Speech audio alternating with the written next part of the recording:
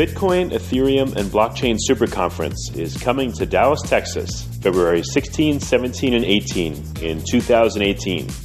If you know of a better way to get the latest insider knowledge about crypto, to hear directly from the top minds in this field, to interact personally with 800 fellow crypto lovers, hodlers, investors, miners, traders, developers, and founders, then I'd like to hear about it.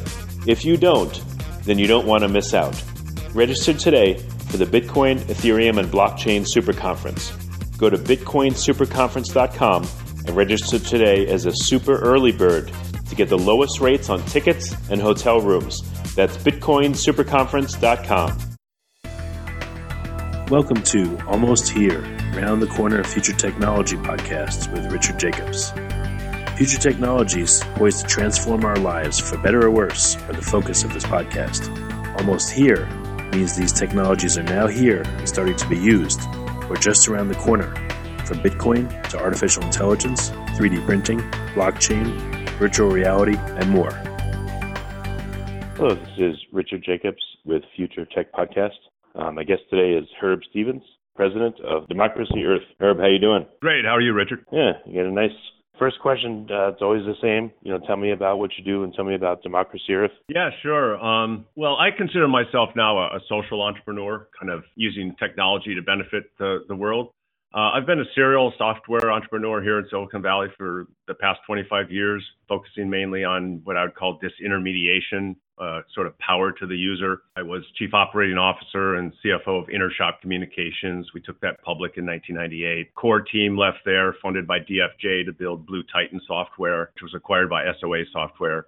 And after that, I built New Health, which was a Salesforce.com healthcare app acquired by a big healthcare group. But for the past 3 years, mostly been working on blockchains and doing so independently, again, as a social entrepreneur.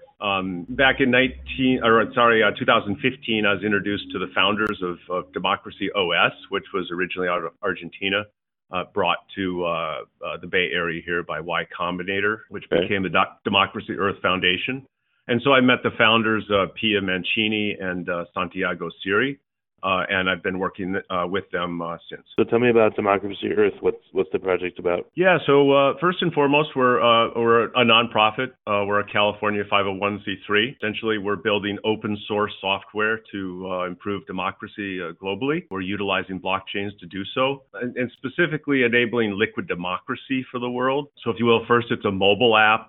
Second, it's a vote token that's used in smart contracts. And so we have been focused a lot on the user interface and user experience, where the thumb hits the screen, to basically enable power sharing, if you will. And the world's changing. The lines are blurring with digital assets and currencies and, votes and what they are. So we're sort of see that ability to receive and share votes and other forms of power as sort of one of our main functionalities. So what are some of the use cases you're working on, or which use case is the furthest along? Yeah, so, we sort of, the use cases, I kind of think of as sort of a big top-down use case, and in other cases, bottoms-up. Top-down being kind of nation-state votes, countrywide type elections or referendums. Managed a large segment of the Colombian peace referendum that was held last year. Obviously, that's a war with the FARC. If you're not familiar with it, it's been going on for 50 years. They held a referendum for peace. It was a yes/no vote. And, we helped them manage the votes that weren't, that needed to be done over the internet, which were the 14 to 18-year-olds. They were very concerned about what they thought relative to what happened with Brexit. And they also wanted to find out what the expats thought.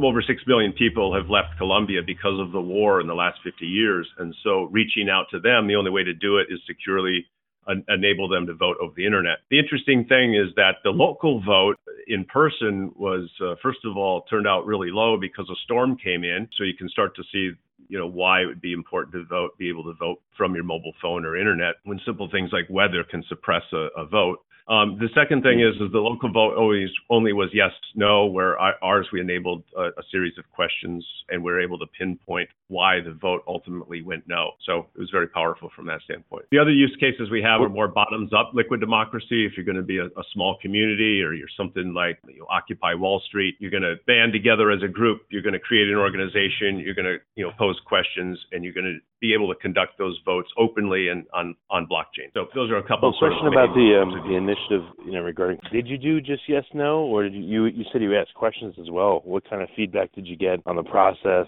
and what interesting things did you learn? Yeah, well, specifically there, what we learned, the FARC in their peace deal, they had sort of 8 main demands or areas. And so in the main vote, the citizens were only allowed yes or no, but in ours, we were able to segment all those 8 different areas. And one of those areas that really tipped it to the no was representation in Congress was one of the FARC's demands, and that didn't sit well with the people. And so just that one element of the 8, if they had altered, we think that the nation would have said yes. So it was be able to get that data in that detail in an election. Well, that's very cool. What about the process itself of voting? Did they experience it differently because it was blockchain based, or is it just, to the customer, the voter, it was seamless? Yeah, no, at the end of the day, you want to make that seamless, right? It's pushing that yes button or that no button or the candidate A or B. And so you want to, hide the blockchain and other technical details in the background. Yeah, I guess it would just get in the way if you mentioned any of that. What about the, tallying votes must have been pretty quick. And, what insights did you get as votes came in? You could see them come in, I guess, right away. Yeah, it's interesting. And we even think sort of beyond, just seeing the votes come in, we sort of have a vision that people will be able to place their token over time on a particular candidate and never take it off. And elections become more of deadlines rather than just, days, if you will, right? So think about it, if you could put your token on the candidate that you wanted today, regardless of whether that, if you will, that candidate was running or not, right? Everyone could see out on a public blockchain how much support, let's say, Bernie Sanders really had, right? If everyone had a presidential voting token, and I can just put it out there where I want it. Now elections aren't, these spikes where they can be manipulated, let's say by Russians or or the media, and they're just who's good into the final days of election, but people can see the movement over time, and even the day after the election, see if that person really maintains that support. Oh, very interesting. Through an election, and it's an ongoing popularity contest for a given president. Data you'd see. Well, exactly, and I think it would go a long way to get rid of most of the ridiculous polls that you see out there. Most of those systems are really not that accurate, and so you'd have a true, honest reflection of how society feels. Oh, very interesting. Do a scenario, people would, you wouldn't also have to go and stand in line to vote. You could do it, there still would be a deadline, and I guess there would be increasing, calls to, hey, vote before it's too late, before the deadline's over. But it'll be really interesting to see how things moved and changed in real time. Yeah, and that's the promise of liquid democracy. It's not trying to force participation on people. It's not trying to change the existing system. It's opening up possibilities, really. And so we can start to think about different forms of democracy. Operating over time, as well as, right now, I would say we do have liquid democracy. It's just frozen, right? We do give our vote to somebody and they go off to either the state or the national Congress, represent us for a period of time and come back. And, it's our feeling that maybe that representation isn't quite that direct and maybe it represents corporations a little bit more. But with liquid democracy, you can actually not only, move your chip and show your opinion, regardless if society, throws the bums out or not, sooner or later, but can start to support different forms of democracy that we can't today with sort of today's antiquated paper-based, system. Yeah, you could also get, it's not even called a straw poll anymore, but it's a true poll of certain issues and, take the temperature of what people want, what's going on, and then adopt what you're doing based on what people actually want, which sadly is very revolutionary, but it would lead to inaction of laws or retraction of laws, and I could see why it would be liquid democracy, like you say. It'll be more fluid and things would work a lot better and with full participation. At the end of the day, it's about getting corruption out of our public ledgers.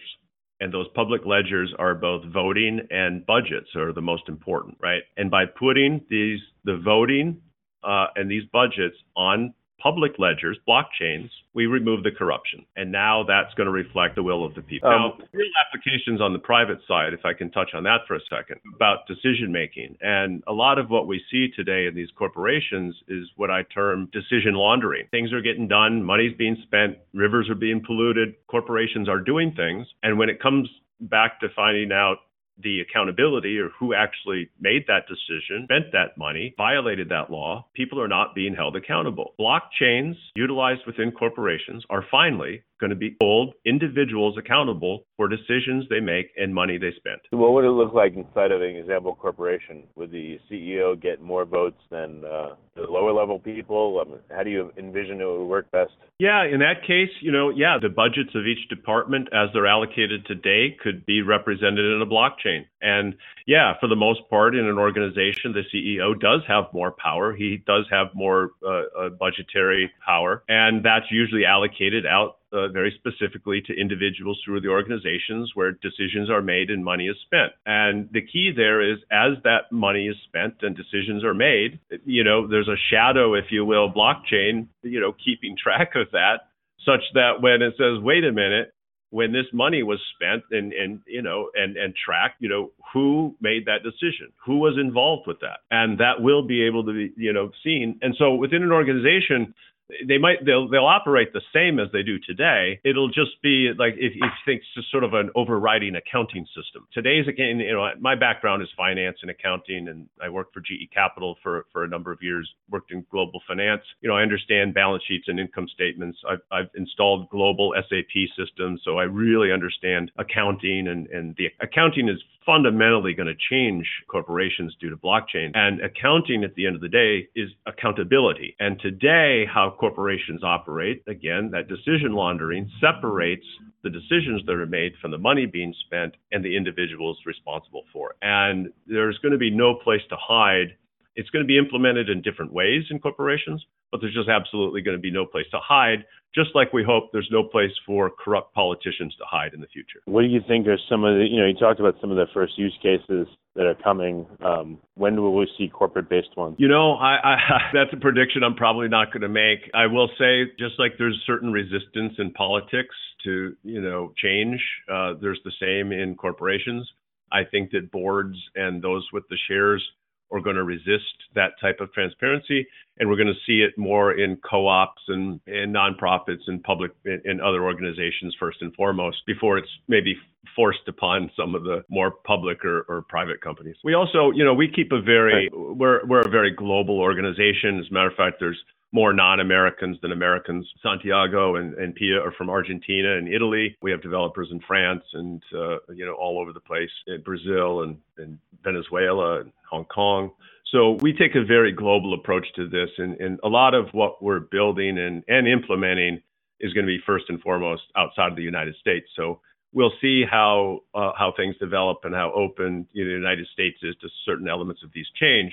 But, some of the areas I'm working on the U.S., rather than trying to do what I described as the top-down approach, I'm doing more bottoms-up. I was a couple of weeks ago in Flint, Michigan, and that's where I was born and went to high school. And I was invited back a couple of months ago for a Flint homecoming to sort of work with the city and the officials and the business leaders to help bring the city some new life and energy and ideas.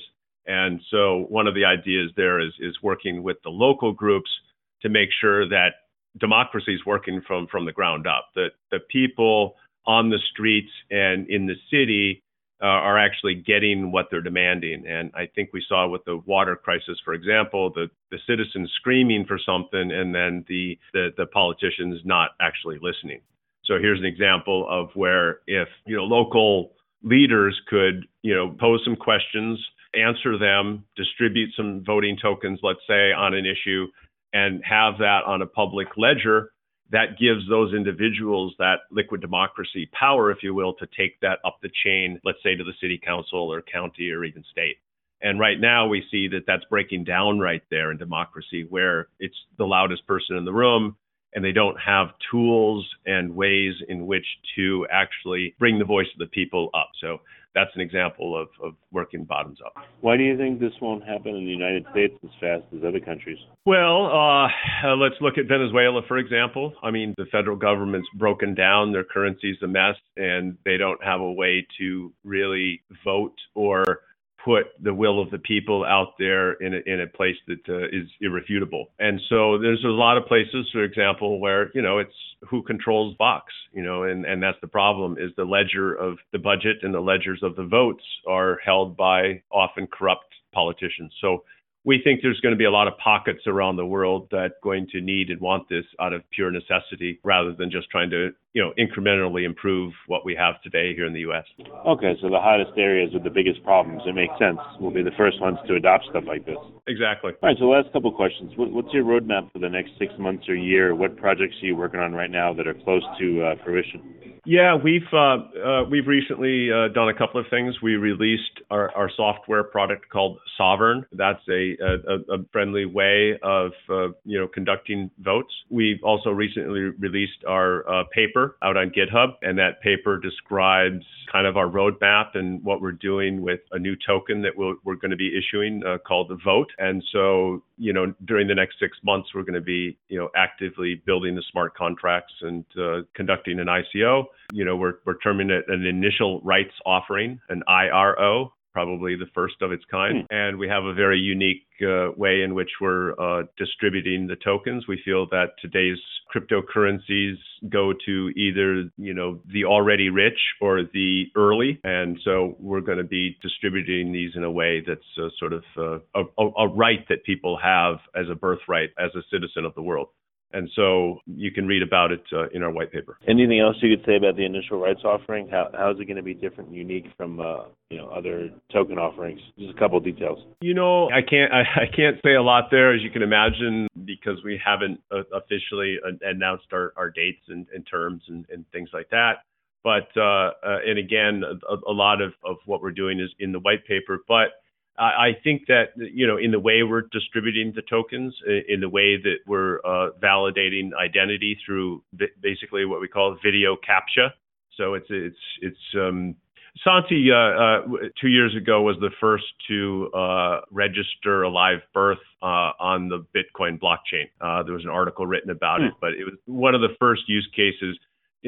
Digital ID is something that's very important in voting and in our world. And essentially what he did, the problem is a lot of people are undocumented. They rely on jurisdictions for their birth certificate, which are often pieces of paper that can easily be, manipulated or destroyed or lost. And so the idea is to have all citizens, register themselves on the blockchain using video. And, Santi did an example of this a number of years ago, and we've been working through the details since. And essentially, mining is basically individuals, like we call them little brothers, out there looking at the video and verifying they're not duplicates and that it's a legitimate citizen. And so in that example, he was able to take video of his baby sitting there in the hospital, video of the mother talking and saying her name and where she's from and where she was born, witnesses, including both of the mothers. And then they videoed the documentation and, all of the paper, and then registered that to the blockchain. And so now Santi's daughter, Roma, with those private keys throughout her life, anywhere in the world can prove who she is. It's pretty cool. So, yeah, that's something unique, I think, that we're doing in ours. And by going through that proof of identity, you're actually granted voting rights. And then what happens is we're dripping them, what we call dripping them, or some people call it spinning, over time, such that you never run out of votes. So even if you, quote, spent them all one day, the next, they're going into your wallet on a regular basis. So you always have a voice. We think that one of the problems, certainly in economic systems, and why universal basic income is kind of popular these days, is because it's a liquidity issue. We also think so relative to the voice of the people. People really don't have their voice. They give their token to an individual, it goes off to Washington, and they never see that voice again. And so we think by constantly dripping, if you will, these vote tokens in, they'll always have a voice no matter how they spend them. It's about 35 pages. Yeah, what's the best way for listeners to interact with you and learn about it? Read the white paper, find out what you're working on. Yeah, well, we're open source. All of our stuff is on GitHub right there, Democracy Earth. You should be able to find it right there. You know, I'm on Twitter at Herb Stevens. Santiago is at Santi Siri. And we're our URL, we have the first .earth URL. We're democracy.earth. Well, Herb, thanks for coming on the podcast. I really appreciate it. Thanks, Richard. The Bitcoin, Ethereum, and Blockchain Super Conference is coming to Dallas, Texas, February 16, 17, and 18 in 2018. If you know of a better way to get the latest insider knowledge about crypto, to hear directly from the top minds in this field, to interact personally with 800 fellow crypto lovers, hodlers, investors, miners, traders, developers, and founders, then I'd like to hear about it. If you don't, then you don't want to miss out. Register today for the Bitcoin, Ethereum, and Blockchain Super Conference. Go to bitcoinsuperconference.com and register today as a super early bird to get the lowest rates on tickets and hotel rooms. That's bitcoinsuperconference.com.